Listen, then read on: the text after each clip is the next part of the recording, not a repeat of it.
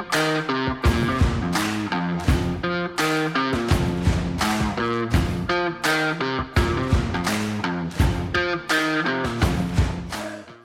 times the charm, a commanding victory for Benjamin Netanyahu in last week's Israeli election, with a clear path to form a stable government for the first time in years. Our special guest this week is from Tel Aviv Axios correspondent Barak Ravid for a post-mortem on last week's election and the crystal ball for what comes next. Don't push pause. You're listening to Jewish Insider's Limited Liability Podcast.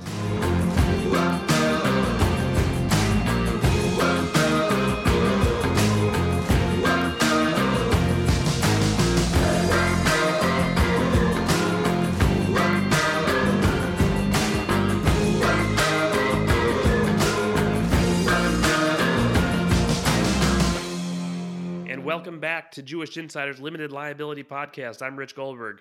And I'm Jared Bernstein.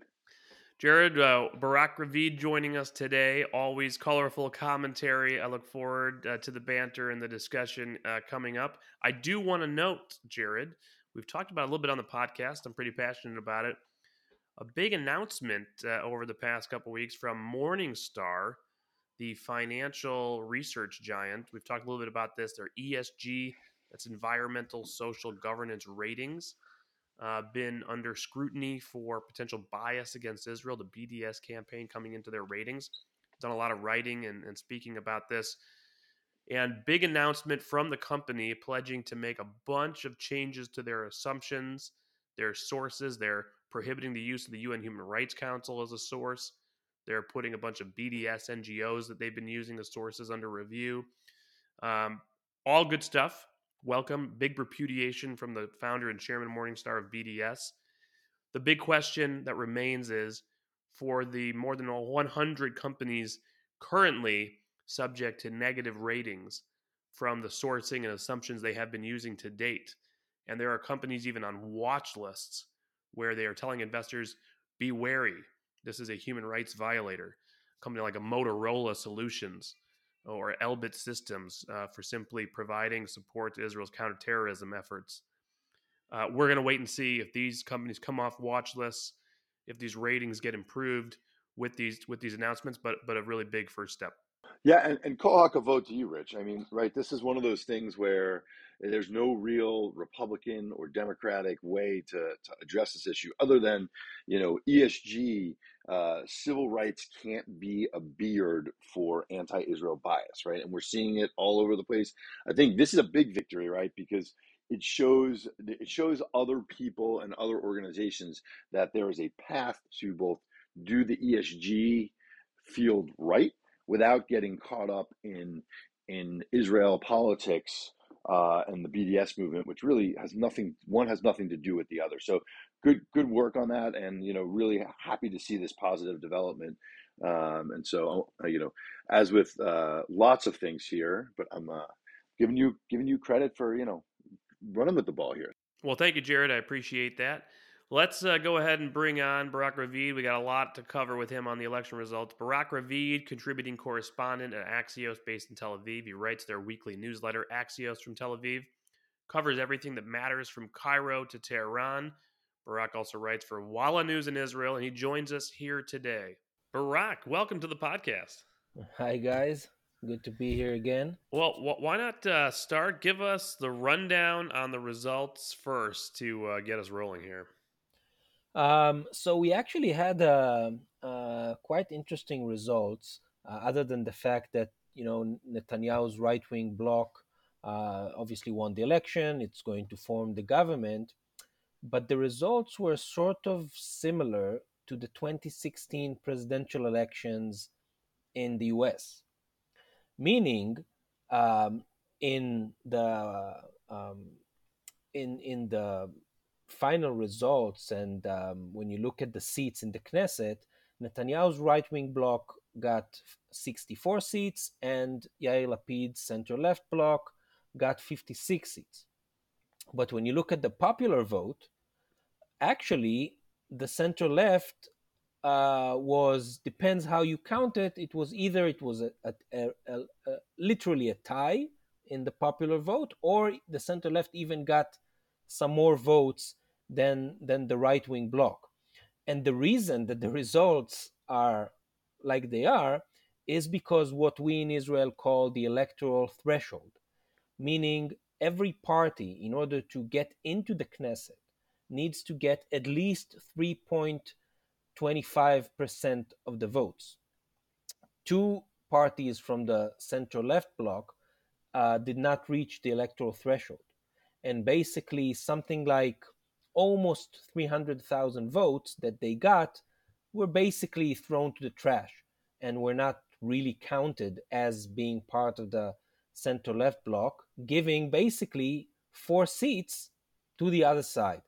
So I mean, a lot of people saw the results of the elections as if it was, this right wing wave that swept the country. It's not exactly that. When you look at the popular vote, this country is still very much divided, really 50%, 50% between the two sides of the political map. So I think this is very interesting for American voters that really have no concept of a parliamentary democracy. And even a parliamentary system like in Britain, this is even more complex, it would seem. Um, when you're doing a campaign, right? Like when Lapid's starting a campaign, Bibi starting the campaign, they're all everybody knows the rules, right? So they're all like tactically trying to position themselves for this reality. What is it that Bibi did right? What is it that Lapid did wrong? Um, I gotta tell you, it's not, again, Lapid and Netanyahu, they know, but I was surprised how much the, average voter doesn't really understand how the system works. I was very surprised.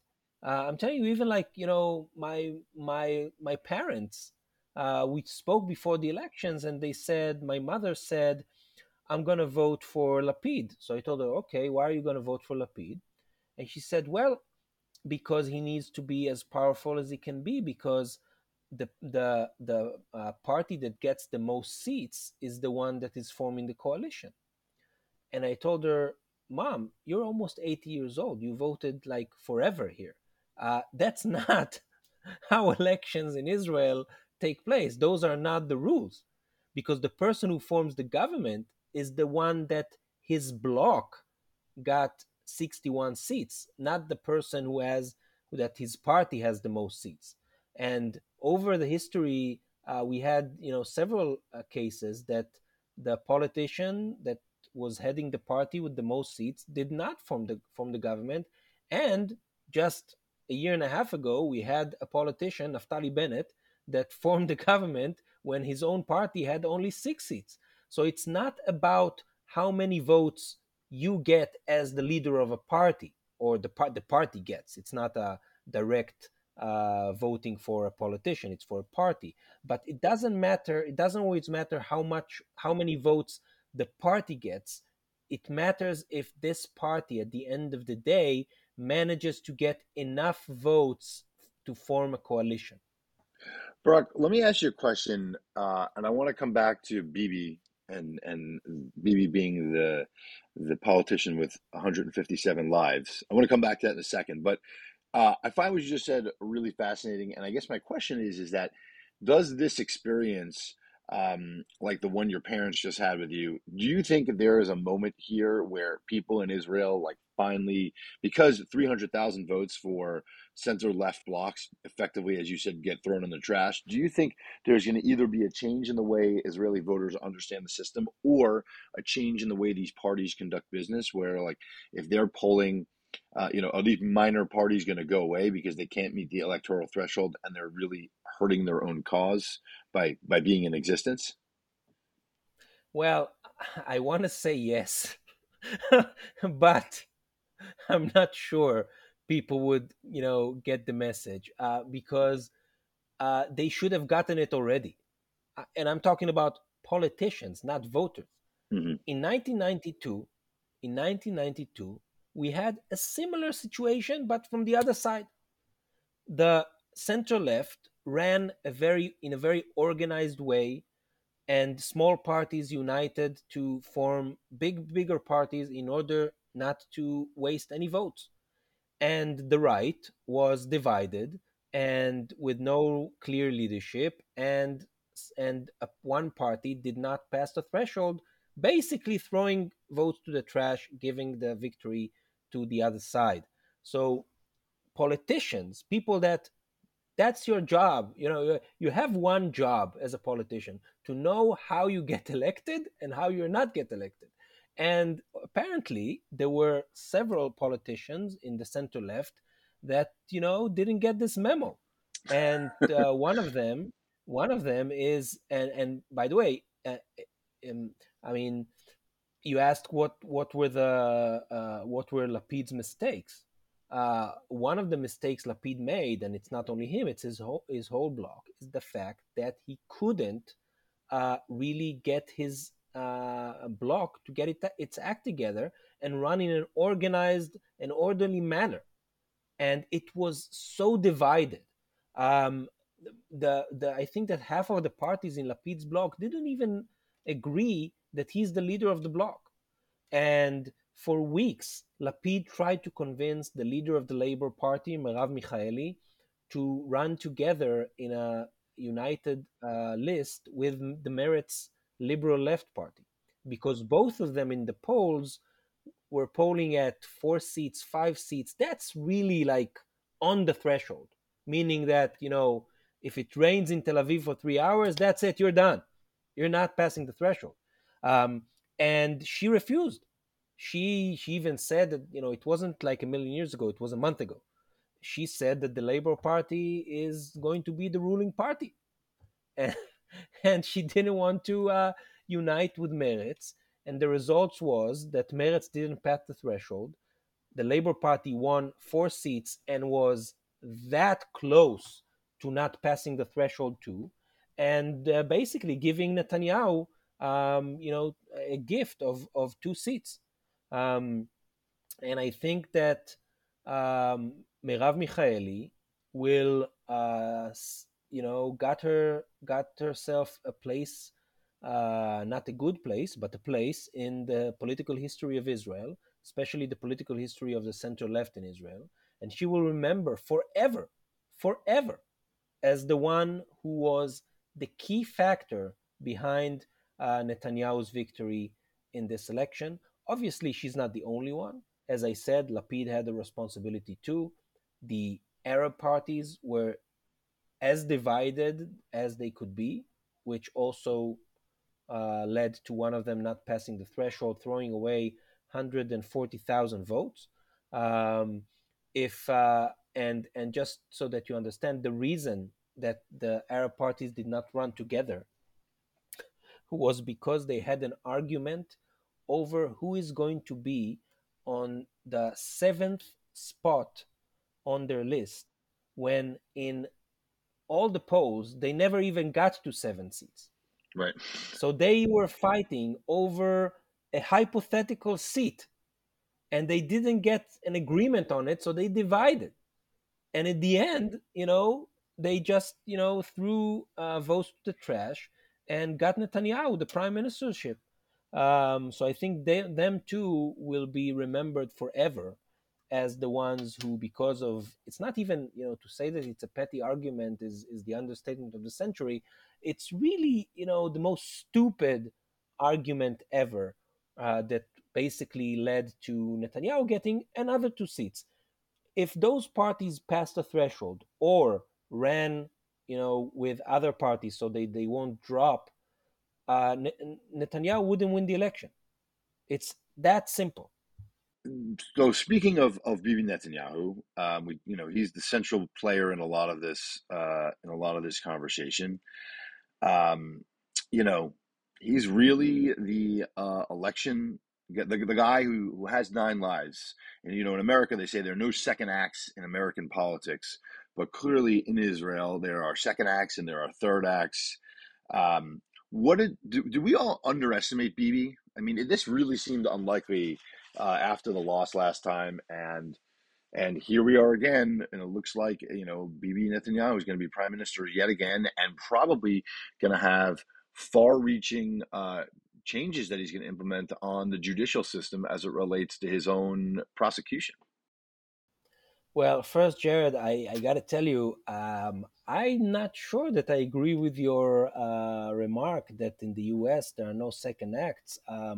I I just read like 5 minutes ago on Axios a story that Donald Trump is going to announce that he's running again. He's going to announce it like next week or so. And he has quite a good chance of winning the election. So you will have maybe a president in a second act too. And Um, look at Joe it, Biden. Joe Biden. Fair enough. I mean, Fair enough. I know your comparison is people who won usually and then come Mhm. back, but Joe Biden, he was around for a long time losing, and then he finally won. So. Yeah, Okay. yeah, yeah. Fair And enough. by the way, and in Israel, Ariel Sharon, who was the late Ariel Sharon, was a very famous politician in Israel, was a prime minister, and he said that the number one rule in politics is always stay on the wheel. Always stay on the wheel. One day you're up, one day you're down, but you're still on the wheel. And I I think like that that. I like that. yeah, and I think Well, that BB he understood that, and by the way, he understood that quite late because after he lost the first time, he left the wheel. He left the wheel, and it took him some time to. It took him. He had to make much more efforts, much bigger efforts to go back on the wheel. And I think that this time he realized that he must stay on the wheel. By the way, the main reason that he needed to stay on the wheel is to try and get either a plea bargain with the attorney general for his three cases of fraud, breach of trust, and bribe that he's being tried for, or hope that something will change and he will be able to win the election in order to become prime minister again, heading as a right-wing bloc that will enable him to pass laws or take steps to stop his trial. And he tried the first option. He tried to get a plea bargain with the attorney general. He was very close. The attorney general decided not to do it the last minute, and and Netanyahu was very weak at the time, but he stayed on the wheel. And by staying on the wheel, he found himself again running in elections and winning it. And now he will be able to. He has the best chance with this 64 seat majority in the Knesset, and with political allies that really don't give a shit about the judicial system. He'll be able to, pass a lot of laws that will basically stop his trial. So I want to talk about the coalition in a second, but I know our listeners who are listening to the back and forth on how the coalitions get put together, the electoral thresholds. Certainly for an American audience, are thinking like, I don't get it. Why not just have Bibi Netanyahu run against Yair Lapid for prime minister? And actually, they tried that We once, ask ourselves that too. and the problem, of course, is you have the complication of if you remain a parliamentary system below the prime minister, you could have a parliament potentially with a different coalition than the sitting prime minister, and that creates complications. So who knows? Everybody criticizes American democracy. Maybe we are the best in the world, but the coalition that is likely to form here, I'd love to sort of go deeper there to profile who's in the coalition, both personalities and parties. What do they stand for, and what is that likely to mean for the policies of the government we will see? Okay, let's start with very broad lines of this coalition. First, it's the most right-wing, conservative, religious um, government Israel has ever had since its founding in 1948. Okay, that's first. Second, it's if the previous government and previous coalition was one of its core or one of its good things was that it was very diverse, maybe the most diverse coalition ever. This coalition will be really homogenous. Um, I'll just give you an example. Um, in the previous coalition, we had it was 61 members of Knesset, 30 out of them were women. In this coalition, it's a 64 member coalition with only 9 women. Second thing, for the first time since Israel was established, the majority of members of the coalition are either ultra Orthodox or national religious. And it's not only, this anecdote, because at the end of the day, this will reflect on the government policies. Maybe the most interesting thing in this coalition is that the extreme right in Israel, who used to be really on the fringes and best case scenario managed to get 5 seats into the Knesset and was never really part of the government. This time, the radical right in Israel uh, um, basically formed a party which is, a Jewish supremacist party that won 14 seats and will be the third biggest party in the Knesset and will have huge influence on government policy, mainly because it will have a lot of leverage over Netanyahu that will need their members in order to, pass the laws he needs to pass in order to try and stop his trial. And this is really an unprecedented thing in the history of Israel, that the radical right, the Jewish supremacist right, is so strong, and from being really really on the fringes is now going to be in really positions of power that were unimaginable. I'll just give you an example. Um, the the ministries that they're asking for right now are the ministries of defense and the ministry of internal security. That's basically being in charge of the IDF and of the police. Uh, that's this is a huge thing, a huge thing. So those are this is the coalition in very broad lines. And I think that if you talk about possible future policies, you're looking at a the worldview of the majority of the people of the members of this coalition is ultra conservative and racist, um, misogynist, xenophobic, anti-Arab. It's just there's no other way to look at it. If we started talking about the Jewish supremacist party, the religious Zionism, that's the name of the list. It includes 3 different factions. Brock, tell us about Ben Gvir and the role in forming the government, where they are in the coalition, and a lot in the Democratic movement, Democratic Party in America, Democratic pro-Israel Party. People are really concerned about this, and they're talking about how it's making it very difficult, uh, and already a difficult situation some days to align with the Netanyahu government. And now they've taken effectively the Israeli Marjorie Taylor Greene, and are going to put him in the government and probably have him control key ministries, right? So, can you talk a little bit about that? Yeah. So first, just the premise of your question, just so that our listeners would understand.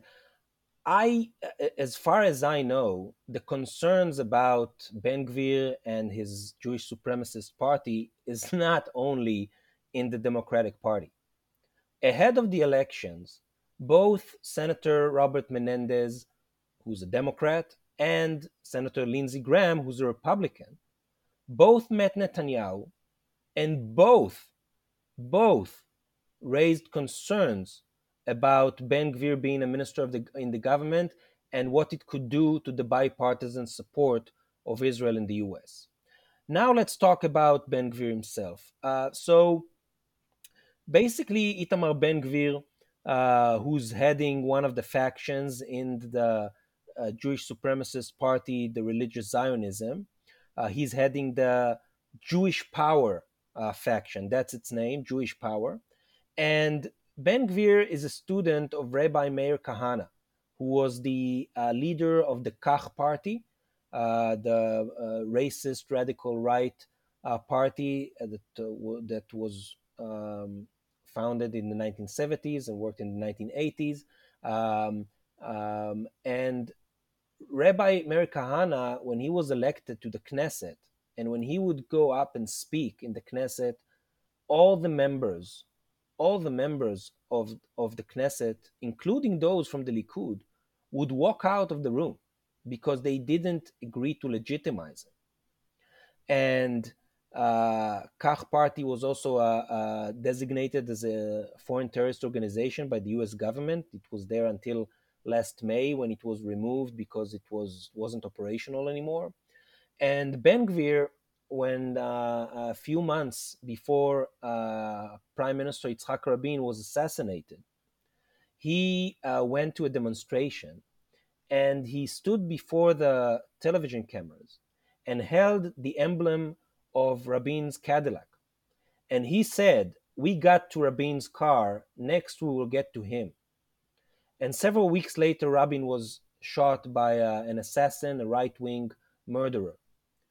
And this murderer, Yigal Amir, in his investigation with the Shin Bet security service, one of the names that he brought up as people who were in his circles was Itamar Ben Gvir.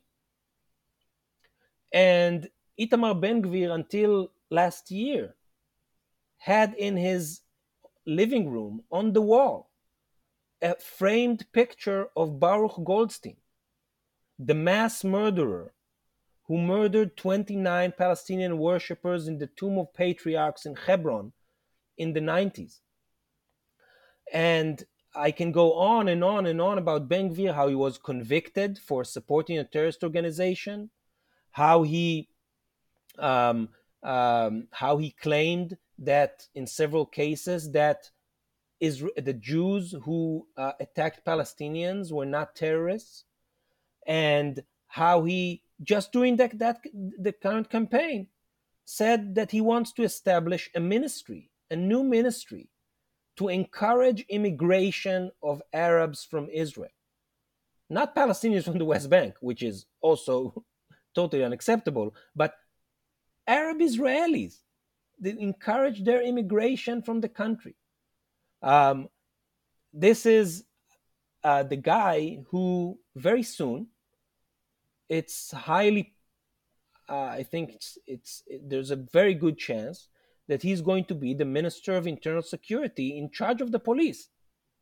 And not only in charge of the police, in charge of the policy in Jerusalem and in the holy sites in Jerusalem, mainly, the Temple Mount, the Al-Aqsa Mosque, the most sensitive place in the world. So that's Itamar Ben Gvir. But he's not the only one, because within this party, there are others. There's Bezalel Smotrich, who wants to be the Minister of Defense. And Bezalel Smotrich was arrested by the Shin Bet during the Gaza disengagement in 2005 and was suspected of trying to organize a terrorist attack. The former head, the former deputy of the Shin Bet, deputy head of the Shin Bet, said publicly that he was involved, that Smotrich was involved in terrorism. And just to say, he was never convicted, to his credit. But Smotrich, several years later, organized a parade, an anti-gay parade. He called it the Animal Parade. And several years later, he gave a statement and said that he doesn't want his wife, when she gave birth, he doesn't want his wife to be in the same room with Arab women.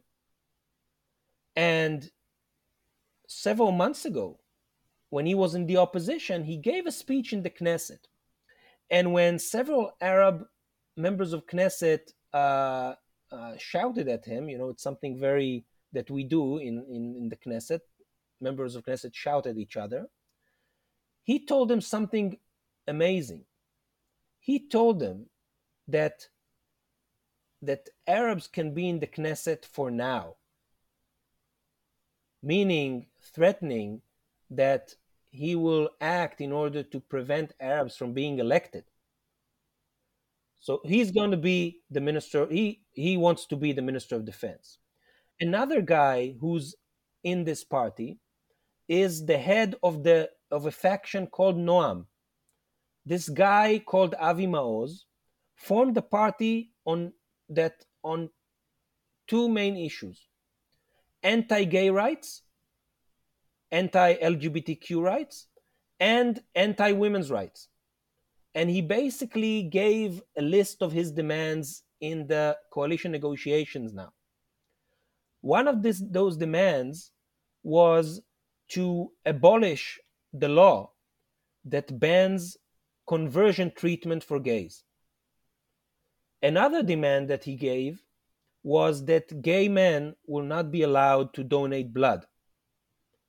I can go on and on and on, but I think you get the idea. So I do want to come back to the coalition itself. Obviously, this is one very concerning party you're talking about. Obviously, the tip of the controversy for news. I want to read this from the Wall Street Journal editorial on the results of the election that just came out two nights ago. Quote, yet the outraged international press may be overreading the result. The slate's radical Otzma Yehudit party attracts only around 5% of the vote, and many of its new voters disclaim its worst ideas, but like its punchy Mizrahi leader who presented a moderate face in the election. 90% of voters didn't choose the far right, which is more than can be said for many European countries. Your response to that? First, it's not true. Let's start with that. It's not. You know, true. this reminds me of that because scene in the beginning of My Cousin Vinny when Joe Pesci walks in and they give an opening statement and he goes, "Everything they just said is BS," and he just sits down at the defense table.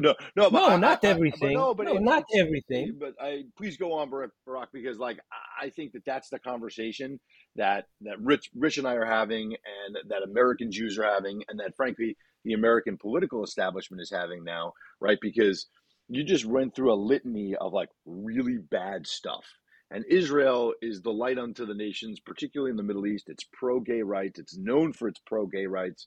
You know, Tel Aviv pride like rivals or surpasses pride in San Francisco and in Miami and in New York. And here you have people going into this leadership coalition who are they are completely opposite that. And yet the Wall Street Journal says, hey, it's no big deal because most people aren't with them.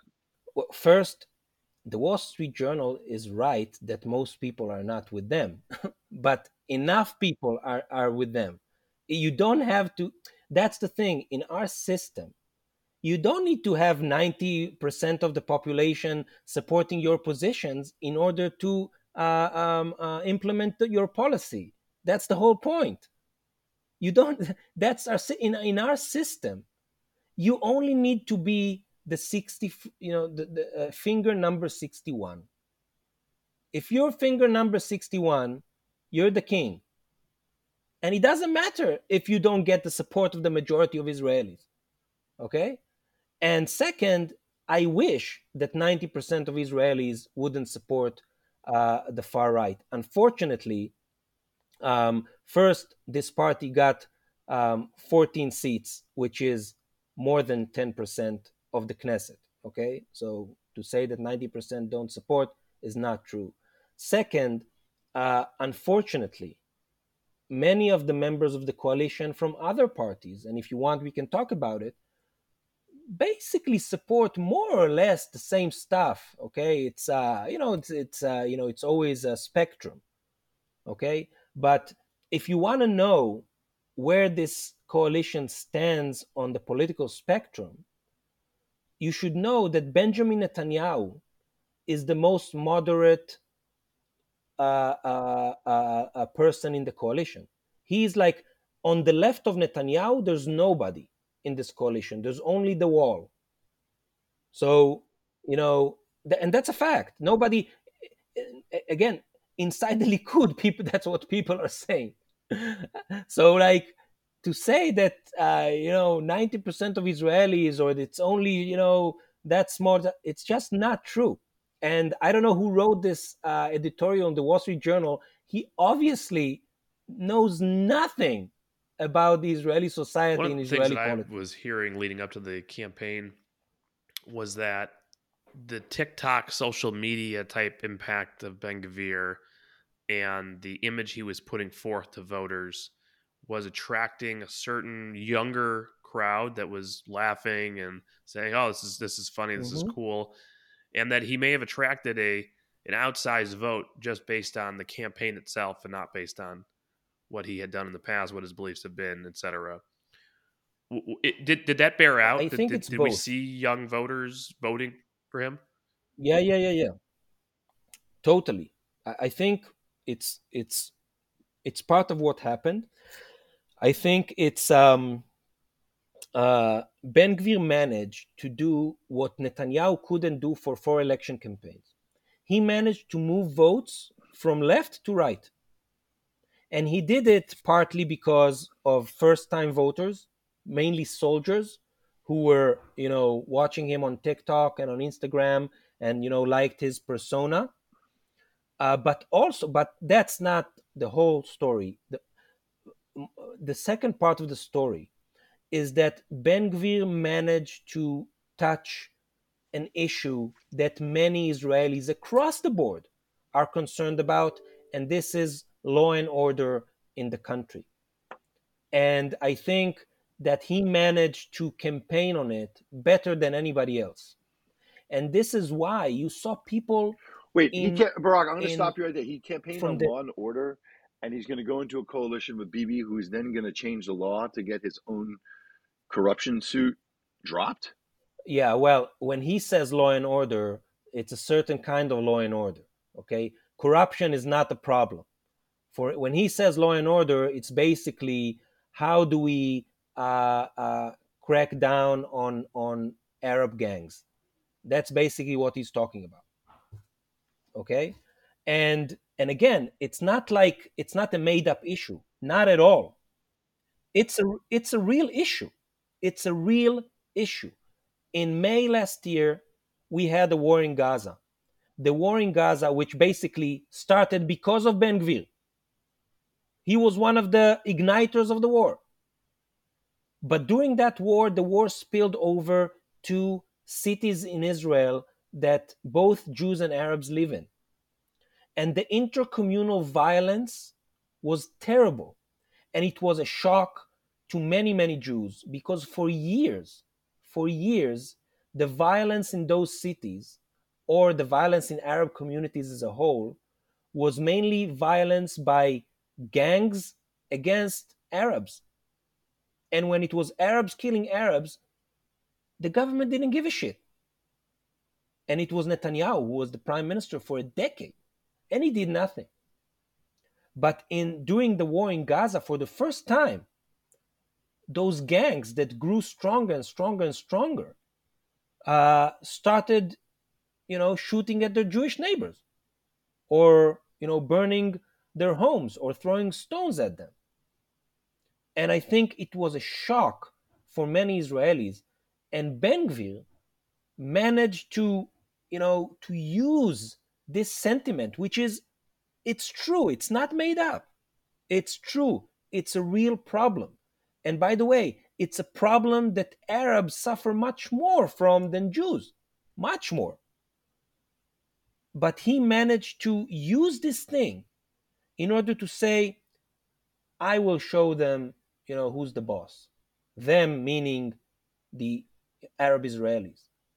I have one more question on Ben Gvir, and I want to zoom back out because obviously the prime minister is likely to be Benjamin Netanyahu, and the government will have a set of policies Hmm. that Bibi will obviously be the one who chiefly pushes for and helps create with negotiation, obviously with the coalition partners.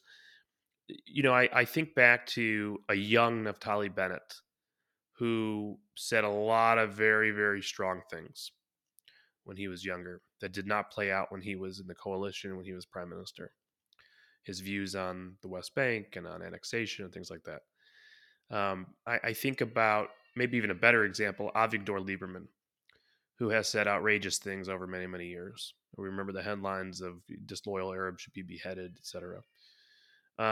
But has held very key posts, has not governed in the way that rhetoric has shown in the past, and American interlocutors have worked with him. He has become normalized. I remember when Avigdor Lieberman first came on the scene. I remember this conversation happening.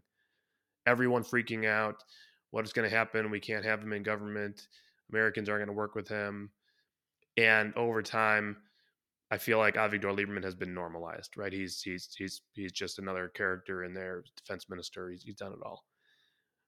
Why do we think that that won't likely happen here with Ben-Gvir and others? Well, first, Avigdor Lieberman, you know, unlike Ben-Gvir, has no ideology whatsoever. Okay, zero ideology. Okay, the most cynical politician in Israel. Okay, by far. So I'm not sure that it's a good comparison.